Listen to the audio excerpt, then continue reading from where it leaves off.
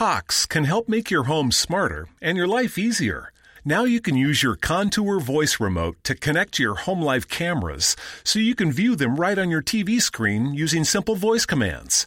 That makes it easy to keep tabs on what's happening around your home right from your couch. Need to keep an eye on the kids when they're playing outside? Just say, "Show me my backyard camera" into your Cox voice remote and watch them while you're in the house. And if you're waiting for a delivery and want to make sure it's there on time, no problem. Just say, "Show me driveway camera" to check on it with your Home Life HD cameras on the TV screen while you go about your day. When you live in a home powered by Cox Internet, you can stay connected to what matters and let Cox take care of the rest. To learn more about all the benefits of your connected home, visit cox.com/thisishome today. Hey there, boys and girls. Welcome to another edition of the Business of Sports with Andrew Brandt. I'm your host, Andrew Brandt. Hope you enjoyed the 2 weeks previous with David Falk talking about Michael Jordan. The Last Dance is over, at least for us, live watching. Now moves to Netflix, the 10-part docuseries about Michael Jordan and the last dance of that team is over. So really hope you enjoyed David Falk parts 1 and 2, the rolling interview. So much insight that he has into Michael Jordan and the representation business, basketball in itself. We're going to move on to something different in a minute. We're presented, as always, by BetOnline. They're your online sportsbook experts. Of course, always the exclusive partner of Podcast One Sportsnet. Use that promo code Podcast One, BetOnline. Interesting guest for you today because the obsession in the early part of the quarantine this spring has been Netflix's Tiger King. I think something like 100 million people downloaded it, watched at least one episode. And while we're all quarantined and it's cute and seeing the tigers and seeing the baby cubs and seeing that, I guess, likable, at least empathetic character of Joe Exotic and Joe Maldonado passage, there's more to it. And I saw an article about an animal rights lawyer named Carnie Ann Nasser. She's currently teaching at Michigan State University School of Law. She is a foremost expert, one of 4 people teaching this subject as a law professor in the world. She has all the information on Joe Exotic, in fact, brought the case against him. And she knows the truth behind him, and the truth, which more in a positive light, about Carole Baskin and the Tiger Sanctuary.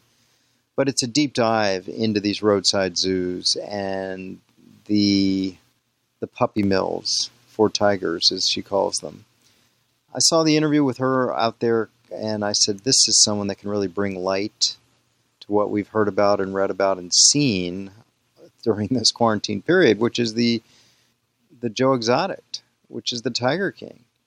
So this is a real insight, pulling back the curtain on what really happens with the world behind the Tiger King. I thought she's a fascinating interview.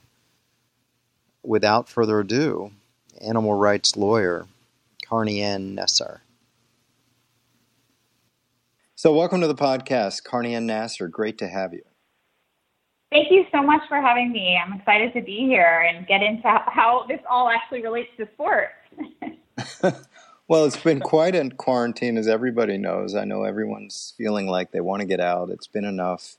Hopefully we've turned a corner on this. But early in the national stay-at-home order, it seemed like everyone was gravitating to the Netflix, I guess you'd call it a docuseries called The Tiger King. And as I said, it's this mullet-wearing roadside zookeeper known as Joe Exotic, and everyone got into it. And it was kind of an entertaining way to pass the time and to sort of debate it in social media. But you sort of look deeper into it, and then you get into issues which are so much on your radar about this person specifically we'll talk about, and then wildlife tracking in general. So you're now an animal law professor at Michigan State, but you were familiar with this Joe Exotic way before this Netflix 15 minutes of fame that he's had. Tell us about that.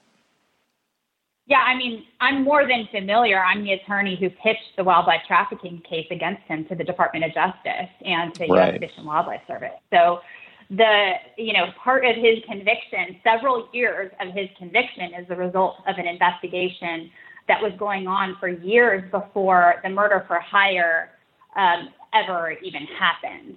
So this was all, the prosecution against Joe was in the works ever since I noticed a red flag in one of the transfers of big cats from a failing facility up in northern Louisiana to his roadside zoo in Oklahoma. And I took the evidence to federal prosecutors in Lafayette, Louisiana. They ultimately found there was sufficient reason to open an investigation, but felt like the case would be better situated up in Oklahoma, which had been my hope all along. And so they made a collateral request up to federal prosecutors in Oklahoma City, and they started their investigation, and here we are now, and Joe is going to be spending the next 22 years in federal prison. So when you mentioned these inconsistencies in the paperwork about this shuttered facility now in northern Louisiana, what exactly was it doing? Was it what we saw on the series and the way he treated these cats and took away their young? Well, honestly, if what we showed what he actually did to animals, and tried to put that content on social media, it would get banned because the type of physical abuse of animals that was going on was so grotesque. The U.S. Department of Agriculture had 4 open investigations into him. This is an agency that gets repeatedly criticized by its own internal auditors for failing to do its job. But the situation at Joe's place was so bad that they had not 1, not 2, not 3, but 4 open investigations for his chronic failure to meet almost the bare minimum standards of care for animals. And there were 23 tiger cubs who died in rapid succession in his care. And that's just a little bit of the problem. I mean, as the prosecutors proved throughout the case, he was killing tigers in violation of the Federal Endangered Species Act in order to make space for more. And instead of seeking to get permits to purchase and sell tigers, which he never would have met the criteria to obtain from U.S. Fish and Wildlife Service. You have to show, the Endangered Species Act at this point has banned the commercial trade in tigers. Nobody can import them. Every single tiger here in the United States is captive bred. But you're supposed to seek a permit if you want to do anything that's otherwise prohibited under the Endangered Species Act, but it has to relate back to some sort of benefit to the species at large. The way that people like Joe get around that, and this is what federal prosecutors also proved, is that they falsify paperwork, and they say that they're making donations of cats, or that the cats are only being sent somewhere temporarily for exhibition, when in reality what they're doing is purchasing and selling in cash and then falsifying the paperwork. So that was the other set of crimes for which he was convicted. And that's what I had noticed in the transfer of cats from the facility in Louisiana. Joe had come down. We all know that LSU has a live tiger mascot here in Baton Rouge. But there also for a long time was a tiger in a gas station in Louisiana named Tony. And Tony's owner had been found in violation of state law. The permit he had to keep that cat was invalidated. And we were ready, when I was working at the Animal Legal Defense Fund, to come in, take Tony to a huge sanctuary in Colorado, beautiful accredited sanctuary on 700 acres. And in sort of true Louisiana political fashion, rather than comply with the court's order, comply with the law, Tony's owner went to his state legislator and asked him to introduce something that would give him a retroactive exemption from the law. And in that legislative process, he brought Joe Exotic down to Louisiana to be his expert witness as to why it's awesome to have tigers in gas stations. And that was Joe's introduction to the folks in northern Louisiana who were also at the hearing. And they were failing. They were having a lot of problems complying with the Federal Animal Welfare Act. They were shooting lions instead of providing them with veterinary care if it was too expensive. And then Joe came in and took a bunch of cats back into Oklahoma. So that was really sort of how this all kicked off. And that transfer wasn't particularly unique. I mean, this is, as the judge said at the sentencing hearing that I attended for Joe in January of this year, Joe was involved in systematic trafficking of endangered species. Like, he was the epicenter of a lot of tiger trafficking in the United States that reaches its tentacles into virtually every state in the country. So, he was charged and convicted for just a very, very small fraction of his federal crimes. I saw a note from your interview that you gave to the ABA Journal that really sort of struck me. You said, and I quote you, "Roadside zoos operate like puppy mills for big cats. Female cats are used to breed and spend their lives confined to tiny cages. Their offspring are removed immediately upon birth or shortly thereafter so that the process can begin again."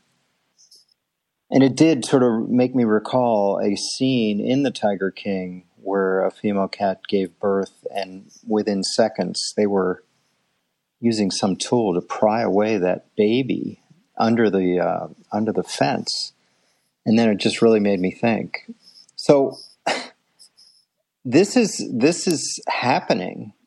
And you say these roadside zoos. I mean, are there a lot of them beyond Joe Exotic, or is this a business out there that people like you are trying to prevent from operating? Yeah, I mean, any facility that allows you to take a photo or bottle feed or have cuddle time with tiger. There's some facilities that even offer swim with tigers. Even Doc Ansel was depicted in Tiger King. Any of these facilities are involved in that premature maternal separation where babies are forcibly yanked away from their mothers, and then the female tiger is impregnated again, and the whole cycle continues to repeat itself. And they're involved in supporting the exotic pet trade. When these cats get too big, too expensive to be used for cub petting, then we see, Joe Exotic who's shooting them, or they get dumped into the pet trade in terms of for people who are looking for exotic pets. Shaquille O'Neal owns tigers in Florida. There are a lot of people who think that it's really cool, but you can't get a tiger from a reputable facility. No AZA accredited zoo, no accredited sanctuary is going to supply tigers as pets. But a tiger costs $10,000 a year just to feed. And under the Federal Animal Welfare Act, a tiger can only be used for cub petting, which, each of these cub petting sessions can generate, $60 to over, $1,000 just for one session. And records have shown that these facilities will use these cubs who should be in quiet, dark areas with their mothers.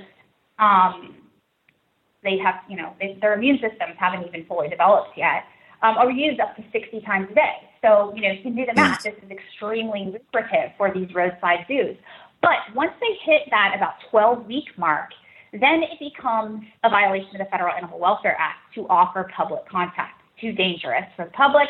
And so that's when they just become a financial drain. So you'll see that a lot of times the tigers who become very readily available in the pet trade are, 4 months old, 6 months old, and they're no longer useful. You can get a tiger cub who's about, 6 months old for less than a lot of people pay for their dog. Wow. A couple $100, even free. And we don't have meaningful laws in place in the United States to track where these cats are going. It's a very, the existing law is fraught with a lot of loopholes, and the U.S. Fish and Wildlife Service has not overseen the transfers of these cats as it should be doing. And so now we have this sort of black hole that a lot of these tigers have fallen into.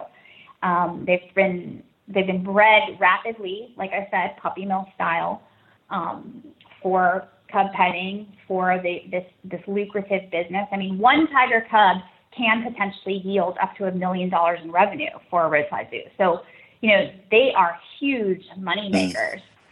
but then they get too big and too expensive, and they got to send them somewhere. And that's when they fall in the black hole. And who is responsible for enforcing these? You talk a lot about the Animal Welfare Act. Is it at a state level? Is it at a federal level? Are they doing enough? It seems like it's pretty lax, and this is where I know you get involved. But who is trying to deal with this puppy mill style of breeding tigers? Who's out there trying to enforce this patchwork of laws? So there are two primary federal laws that pertain to the use of tigers in roadside zoos and cub petting. The first one is the Federal Animal Welfare Act that I mentioned. It's enforced by the U.S. Department of Agriculture, or ostensibly enforced. And the Animal Welfare Act, it doesn't have tiger-specific regulations, so it's not like it has requirements that relate to the specific complex needs of a big cat. It's regulations like making sure animals have water, food, space to stand up, turn around, and lie down. They see a vet every now and then. So the regulations, they're really like very low threshold regulations. There are only about 100 USDA inspectors for over 5,000 regulated entities. And so these facilities are inspected periodically, and they're supposed to be written up if they are in violation of any of these particular regulations. However, the USDA has chronically failed at effectively enforcing the Animal Welfare Act and has defaulted to what they call teachable moments, where they pretty much tell exhibitors and other regulated entities, just stop doing this or we're going to tell you to stop doing it again, rather than issuing citations, which they have the authority to do, or instituting administrative enforcement actions, including civil penalties or license revocations. So the USDA really has blood on its hands. In fact, it has suspended Joe Exotic's license and imposed a $20,000 penalty on him several years ago, and said specifically that if he violated the Animal Welfare Act again, that his license would be automatically and permanently revoked. And he was in chronic violation of the Animal Welfare Act, as numerous inspections have shown, but the USDA failed to make good on its threat, and as a consequence, many, many animals died at his hands. So the USDA has blood on its hands with Joe and with a number of other facilities because of its really lack of interest in effectively enforcing the Animal Welfare Act, which was passed for the purpose of, quote, ensuring the humane care and treatment of animals. And that's sadly not been the case.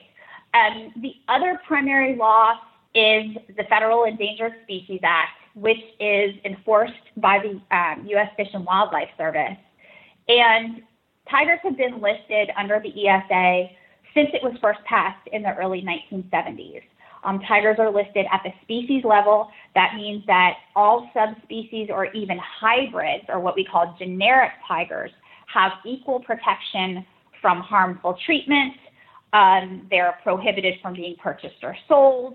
They can't be used for commercial purposes unless there is some compelling reason that the U.S. Fish and Wildlife Service will approve.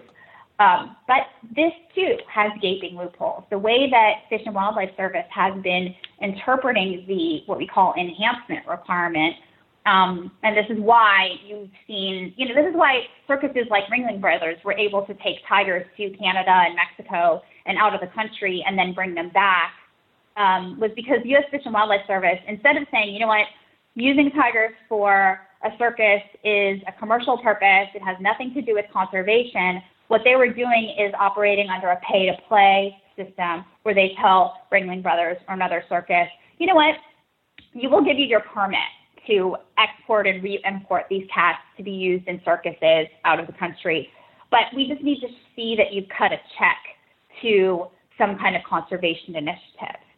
So that's, there are gaping loopholes in the way that both of these federal laws have been enforced by the relevant agencies. And then when you get to the state level, it's a total patchwork. We still have 4 states in our country that don't have any laws relating to the private ownership of dangerous wild animals, including big cats. So in Nevada, Wisconsin, North Carolina, and Alabama, you might have to get a license to own a dog, but you don't have to do anything if you want a tiger. So there's not going to be anyone looking over your shoulder there. So we have this patchwork system, lots of loopholes in existing federal law, lack of apparent will by a lot of federal agency and enforcement officials to do their job effectively. And so here we are, where we have a bigger supply of tigers in the United States than are left in the wild. All of these tigers, except for the 250 or so in AZA, Association of Zoos and Aquariums Managed Breeding Programs, are generic tigers who have no conservation value. All the white tigers are generic. All the tigers in roadside zoos and circuses are generic, and they serve no conservation purpose. So this whole argument that roadside zoos love to make to the public in order to dupe well-meaning people into thinking that going to see them and going to pay to play with them is a good thing and they're doing something for conservation, just the fact that these cats exist is not in the interest of conservation because they've been crossbred and frequently to the detriment of their own health. White tigers come with serious congenital defects a lot of the time. So they're creating this supply of tigers that doesn't represent any wild population, all for entertainment. Why do you think this lack of oversight? Is it something aesthetic? Is it something related to the, I don't know what the word is, cuteness of these animals, that there's sort of a lax enforcement of this? And as you said, it may be more onerous to own a dog than a tiger in some states. What do you think's behind this? So there are a few things here. So on the federal level, the U.S. Department of Agriculture has made it clear since the Federal Animal Welfare Act was passed that it didn't want to be the agency that had to enforce that act or promulgate rules and then enforce those rules. So that has been reflected in the agency's lackluster enforcement of the Federal Animal Welfare Act for decades. It's gotten worse recently. They're scaling back enforcement even more. They were refusing to respond to FOIA requests for several years recently. And with U.S. Fish and Wildlife Service, their position between 1998 and 2016 was that it was better for tigers if they removed their oversight of generic tigers, that they said, we're just going to focus on purebred tigers. While it still would have been a criminal violation of of the Endangered Species Act to kill a generic tiger, the U.S. Fish and Wildlife Service said, you know what, we're just not going to look at the transfers as closely. We're not going to exercise oversight of these generic tigers as much. And so between 1998 and 2016, you had this framework that really enabled this black hole. So the U.S. Fish and Wildlife Service and their lack of interest in looking after the transfers, coupled with the U.S. Department of Agriculture allowing public contact, any public contact whatsoever, created a perfect storm where there was an incentive to breed these cats in great numbers, knowing that there wouldn't be very much oversight in their transfers at any point in the process. So that's been what's happening on the federal level. Then on the state level, you see a lot of state legislators who are duped by the roadside zoos who say, you know what, you don't need to oversee our activity because we're already federally licensed and inspected. Well, what they're not telling is that getting a USDA license is the threshold minimum to operating legally. It doesn't mean you have some sort of gold star or seal of approval. It costs $30 to apply for a USDA license. And then you're inspected once a year That's 364 days where there's no eyes on what's going on in your operation. So sadly, a lot of states have just kind of punted on it and just washed their hands of doing anything really meaningful to deal with the issue, which then creates a burden on localities. I mean, our law enforcement officers, they're not trained on dangerous animal encounters. Their jobs are dangerous enough as it is without having to deal with tiger escapes and attacks and all of these things that happen on way too regularly. So that's sort of the broad 30,000 foot view of it. Yeah, and as you've talked about, as we've talked about here, the Tiger King made this Joe Exotic look out to be kind of in some ways laughable, but in other ways a sympathetic character trying to invoke some empathy for him. And if used detailed here, he's not that at all, right? I mean, I think you called him a monster who deserves to be in prison for what he's doing, what he has done. And so I want you to comment on that and also talk about your own, as you've been talking about this and all the Tiger King love that's out there. I've heard you've gotten some threats and you've gotten some gross kind of feedback on this for a while. So talk about that. Yeah. So, I mean, Joe Exotic, during his sentencing, the judge, we're in Oklahoma, the Trump-appointed judge, so we're not in the Ninth Circuit, right? This is deep red territory here.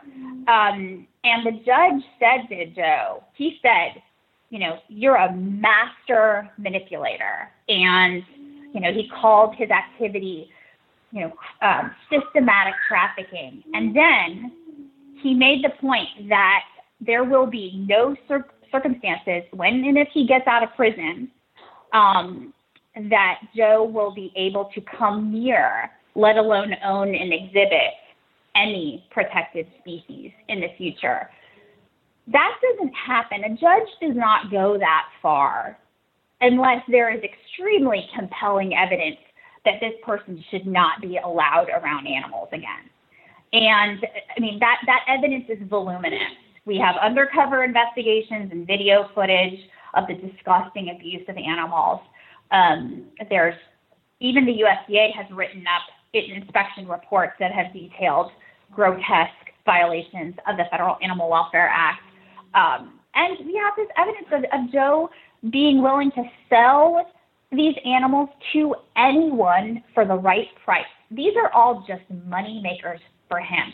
This is somebody who is manipulating people in order to think he's some sort of victim in this situation. I've seen the paperwork of, for example, a liger cub. This is a cat that shouldn't exist, right? This is a lion, the product of a male lion and a female tiger. This cub was sold by Joe to a woman in Texas for $6,800. She bought the cat, brought the cat home, and this cat was being kept illegally in violation of a local law, so she had to give up the cub. I called the sanctuary. This cat was fortunate to end up actually in a reputable sanctuary in Texas, which is, not usually the case for a lot of these cats. But I called the sanctuary to find out whatever happened to that liger, and they said the cat had so many immunodeficiencies and health problems when she arrived that she died very, very shortly after her arrival. And, this is just, Joe got to laugh all the way to the bank with his $6,800. And that's just, another day in the life of Joe.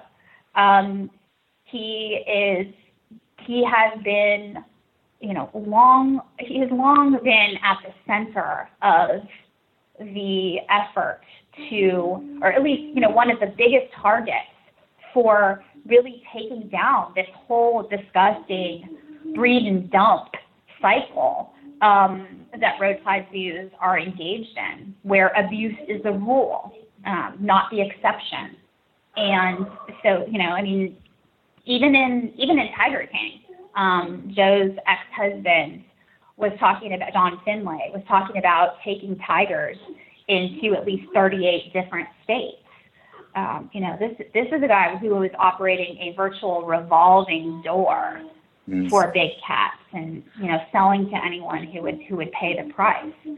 So, and what I tell people who don't understand, and this is where I call Tiger King a reality show, because if it really had been a docuseries or a documentary, then the filmmakers would have made it extremely clear what the difference is between a roadside zoo like Joe and an accredited sanctuary like Big Cat Rescue and the 14 other GFAS accredited sanctuaries in the United States. And, if you ask any sanctuary founder, whether it's Carol Baskin or any of the other ones, who I know all of them, I'm on the board of advisors for the Big Cat Sanctuary Alliance, they will tell you their number one goal is to become irrelevant and go out of business. Roadside zoo owner like Joe, Doc Antle, Jeff Lowe, their whole purpose is to continue to be able to churn a profit on the backs of these cats. So there's a fundamental philosophical difference. You ask anybody in a sanctuary setting, how big is a big enough enclosure? They'll say, no captive enclosure is big enough for a tiger, wide-ranging apex predator. But we're only here because the roadside zoos exist, and they're engaged in breed and dump. And so this is why the sanctuaries are all on the front lines of fighting for the Big Cat Public Safety Act, which would ban the private ownership of big cats in all 50 states, so establish the uniformity of law that's currently lacking, and also prohibit the USDA licensed exhibitors, like the roadside zoos, from offering any public contact. And when you make the public contact illegal, you really put a nail in the coffin for this whole industry, because that is what's incentivizing the rapid breeding, because it's just so lucrative. The photo ops are just so lucrative. And maybe I haven't been to these places, but you're saying they're in gas stations out there too as well? There's one. That tiger has since passed away. But there are roadside zoos all across the United States. Sadly, this is a problem with sports mascots, the schools that have big cats as sports mascots, whether we're talking about LSU or University of Memphis or University of Northern Alabama. People always talk to me, I live in Louisiana, so they're like, but Mike has a $2 million habitat. Like, why do you have any complaints? The habitats are not the issue. The issue is that these schools are legitimizing the whole roadside zoo industry by doing business with them, because that's where these cats are coming from. And because no accredited zoo or sanctuary is going to supply a cat to be used as a mascot. So that's the problem. It's like you have to peel back the curtain and see they're legitimizing. In fact, LSU got not the current mic, but the previous mic from a facility called Great Cats of Indiana, which was so bad that the state and federal agencies came in to shut it down, which very rarely happens. There's so much latitude for roadside zoos, but it was horrible. So that's just one small example. But I know that you asked me about threats that I've received, and just on a macro level, what people may be surprised to learn about Joe, if their only exposure was in Tiger King, is that he made threats to use his firearms against anybody who came to a big cat stakeholder meeting that the USDA was hosting a few years ago. And to the point that the USDA actually sent him a letter banning him from coming to the meeting. And also there were certain individuals for whom the threat was so credible that they actually had to have bodyguards during that meeting for fear that he would show up. His favorite refrain when anybody is pointing the finger at him and making him come face to face with the evidence of his abuse and illegal conduct is to accuse him of having killed somebody or killed an animal. I know a lot of people who've been on the receiving end of those accusations from Joe. So all of this is par for the course with this guy who, as the judge said, is a master manipulator. And sadly, I think that the makers of Tiger King helped Joe manipulate a large percentage of the 100 million viewers who watched the reality show. But, you know, I've received threats from big cat owners. I've, you know, been on the receiving end of physical intimidation, you know, get lots of hate mail, but, you know, I sort of feel like we can judge the difference that we're making by the enemies that we have. And so this is just part of the work that we do. It's part and parcel of it. It's indicative of what that community is like. You know, you can't claim to be some sort of conservation organization and then at the same time be involved in physical threats against other people. So, but that's, I mean, I don't know anybody who hasn't been threatened, sued by a big cat owner to try to squash them from speaking out. It's pretty much par for the course. And I saw you said you're one of only four full-time animal law professors in the world right now, and actually going to teach a course about the Tiger King, a law school seminar. Can you tell us more about that? Yeah, that's what right now I am designing a course that would take students on a journey through all of the complex issues of law that, you know, Joe was such a great case study. I mean, we have wildlife trafficking, Criminal Endangered Species Act violations, intellectual property law violations. We have the murder for hire. There are so many different things going on here, and it's such a good,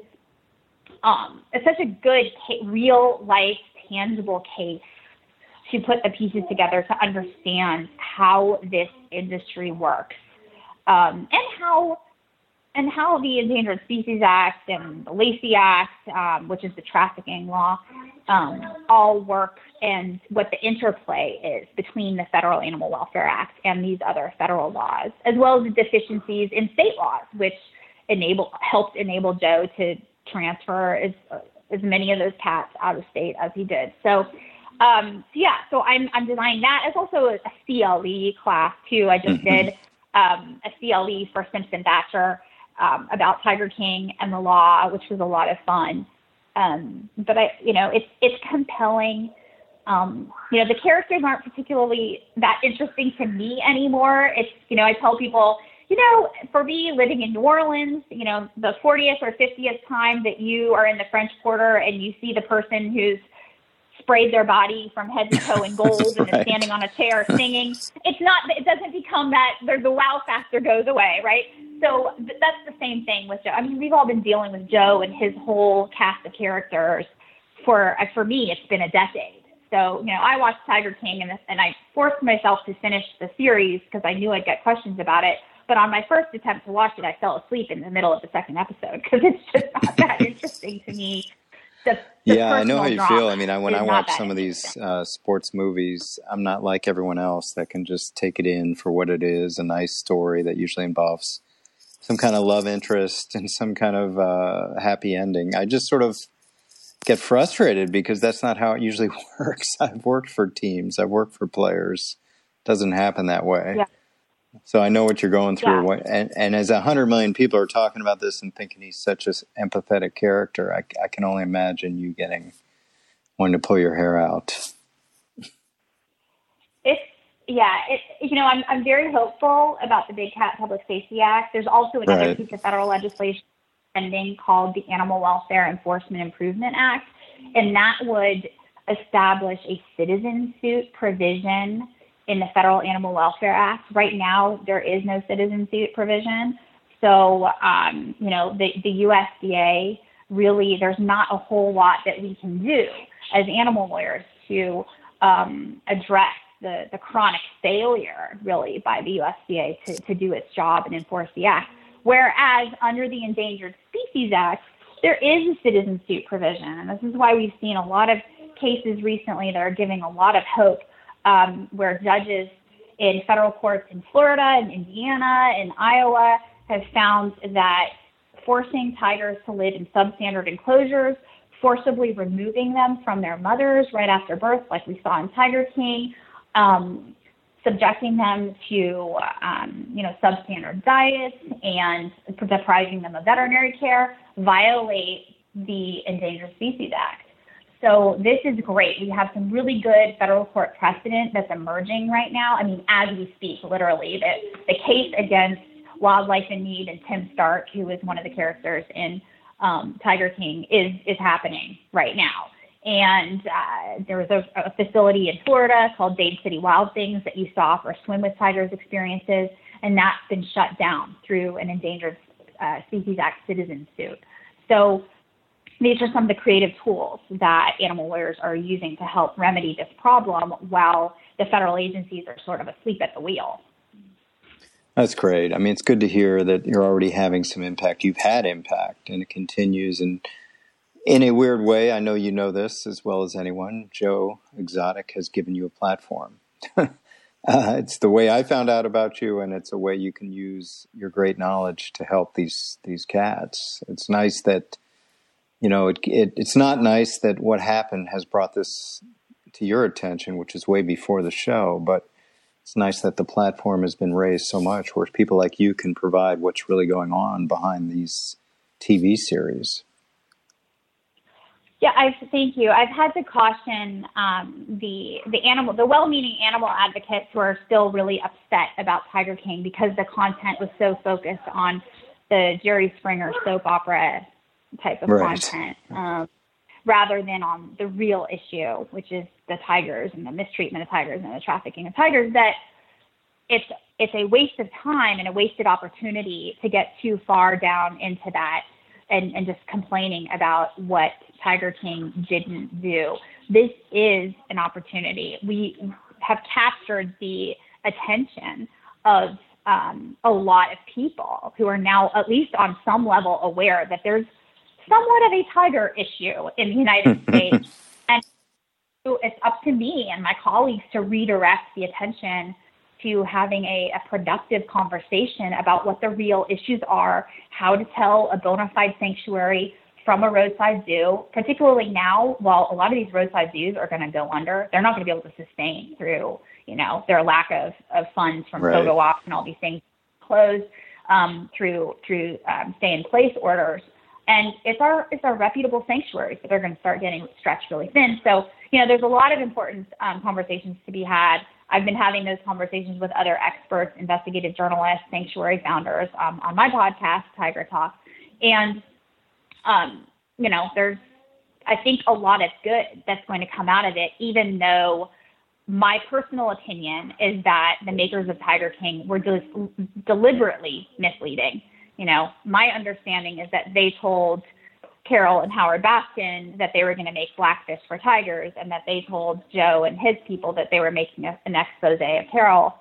And that's just not how documentaries get made.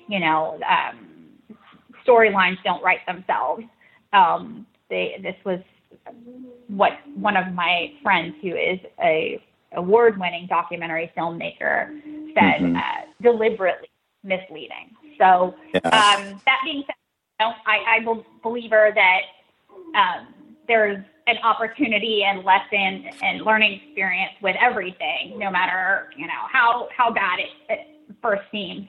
So I've been trying to use this as an opportunity to have more conversations and raise these issues. And one of the conversations that I've been having actually is trying to communicate with the major sports leagues, with starting with Major League Baseball and with the NFL, about this uptick in their athletes going to do these bottle feeding sessions.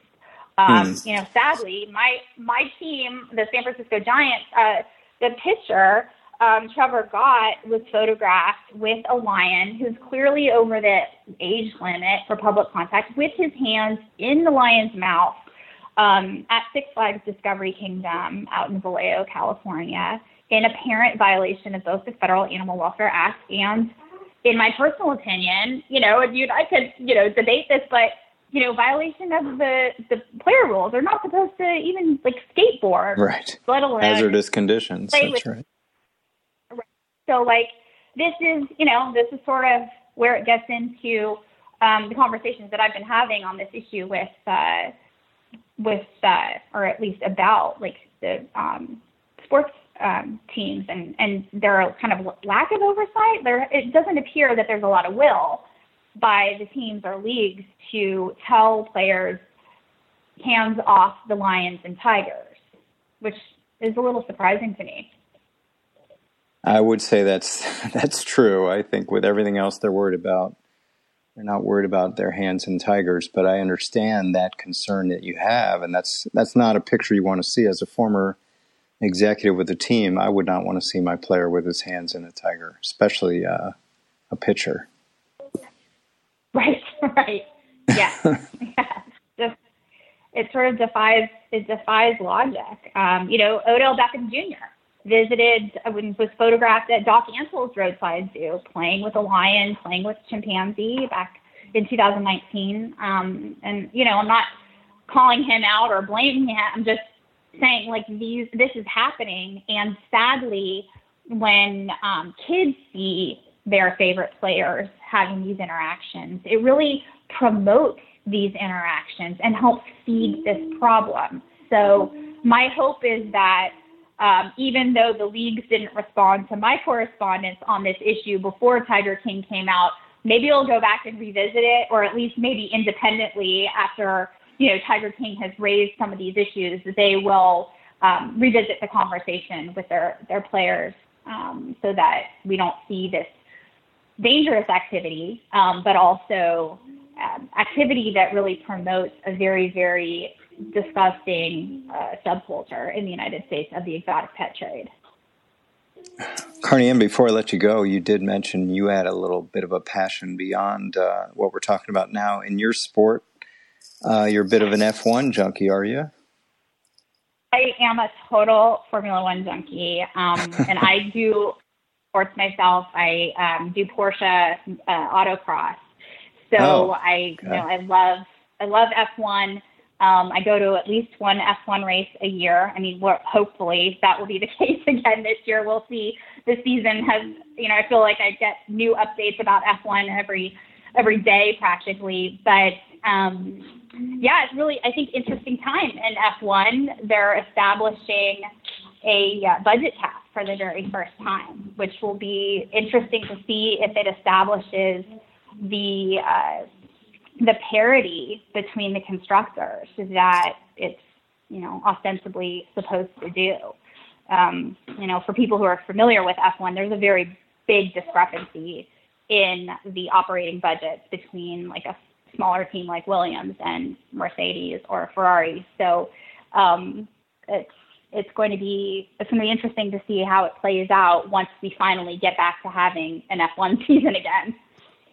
Yeah, I mean, it's taken a page from team sports that I cover with salary caps, trying to put everyone on a level playing field and encourage some real competitive balance, make it all about the athletic talent rather than the money. So, yeah, it's coming into F1 as well. Yeah, and in F1, it has to operate a little differently because, so the cost cap in F1 only applies to expenditures on car performance. It doesn't apply to drivers. So in a way, the cars are being treated like the players. Right. And so it will be, I'll be very interested to see how that will compare to a salary cap and Major League Baseball has the competitive balance tax. Is that how they operate? Luxury tax, yeah, for the overspending teams have to pay back to the lower spending teams, or lower revenue teams, right? Well, we'll hope for all sports back soon. It seems to be some hopeful signs as I speak to you today. I'm in a bunch of these F1 discussion groups on Facebook, and we're all talking about, so Sebastian Vettel is leaving Ferrari, and Carlos Sainz is going to Ferrari, and then my favorite driver, Daniel Ricciardo, is going to go hop over to McLaren, and what's going to happen at Renault, and all these different discussions and pontificating on what's good, what's not, and all this stuff. And I'm like, you know what? I just want a season. I honestly, at this point, I'll take a season, regardless of who's driving for whom. I just want to see some racing. I think you speak for everyone out there. Just want to, whatever sport, they just want a season. And like I said, There's some hopeful signs as we hear about Texas and California kind of opening up. So we'll see. But Carney Ann, this was a real pleasure. And I'm as glad as anyone that the Tiger King, as flawed as it was, gave you a platform to talk about this important issue that doesn't get enough attention and hopefully now will. You've been really enlightening. I really appreciate you coming on the podcast. Oh, thanks so much for having me. It was really fun. I'm so glad that you reached out because, going back many years, I was a legal intern at the Oakland Raiders and that's crazy. Sports law from Tulane. So it's not this, big leap as it might seem for us to have a sports and Tiger related conversation. Yeah. And, people have told me admiringly, which I'm flattered that you're one of the most interesting law professors that they know, but I think you've taught me. I mean, this is really interesting for a law professor to be talking about. So all these law students that are worried about just sitting in cases on business corporations and taxation here, you not only have sports law, but you have animal welfare law professors like yourself. So I think it's really fascinating. Oh, thank you. Yeah, it's definitely, it's never boring. I can say that about this line of work. It's never boring. And tell us again where you have your own podcast and how people can reach out to you. Oh, yeah, absolutely. So my podcast is called Tiger Talk with Carney Ann Nasser. It's on Anchor and on Spotify. Okay. And then they can, I'm on all the social platforms. And I also have a website. It's just CarneyAnnNasser.com. Great. Thanks again for being on the podcast. We'll have you back soon. I would love that. Thank you so much. Really hope you enjoyed that. That's a different look for the business of sports, but one that I thought I'd take you inside that world. And thankfully, or maybe not so thankfully, we're all exposed to that, what's really behind Joe Exotic, the Tiger King, and everything that goes on with these roadside zoos, which are, again, puppy mills for big cats. We're presented, as always, by BetOnline. You might think there's nothing to bet on. You would be wrong. And sports is coming back. We have all the signs now, but you can bet on everything with BetOnline. Entertainment betting, Big Brother, stock prices, Nathan's hot dog eating contest, live daily Madden simulations, and of course you've got online casino, poker, blackjack, as they're bringing Vegas right to you. BetOnline, visit our good friends there. Take advantage of the best bonuses in the business. You get that free account with the promo code PODCAST1. Again, don't forget, PODCAST1, all caps. Your sign-up bonus, BetOnline, your online sportsbook experts. And that'll do it for this week's edition, a different kind of edition on the Business of Sports podcast about the world behind the Tiger King. Appreciate those who follow me on Twitter at Andrew Brandt. Appreciate my music by my son Sam that you hear under this, my producer extraordinaire Brian Neal. Always appreciate Apple Podcasts and rankings, and we'll be back next week with another edition of the Business of Sports with Andrew Brandt.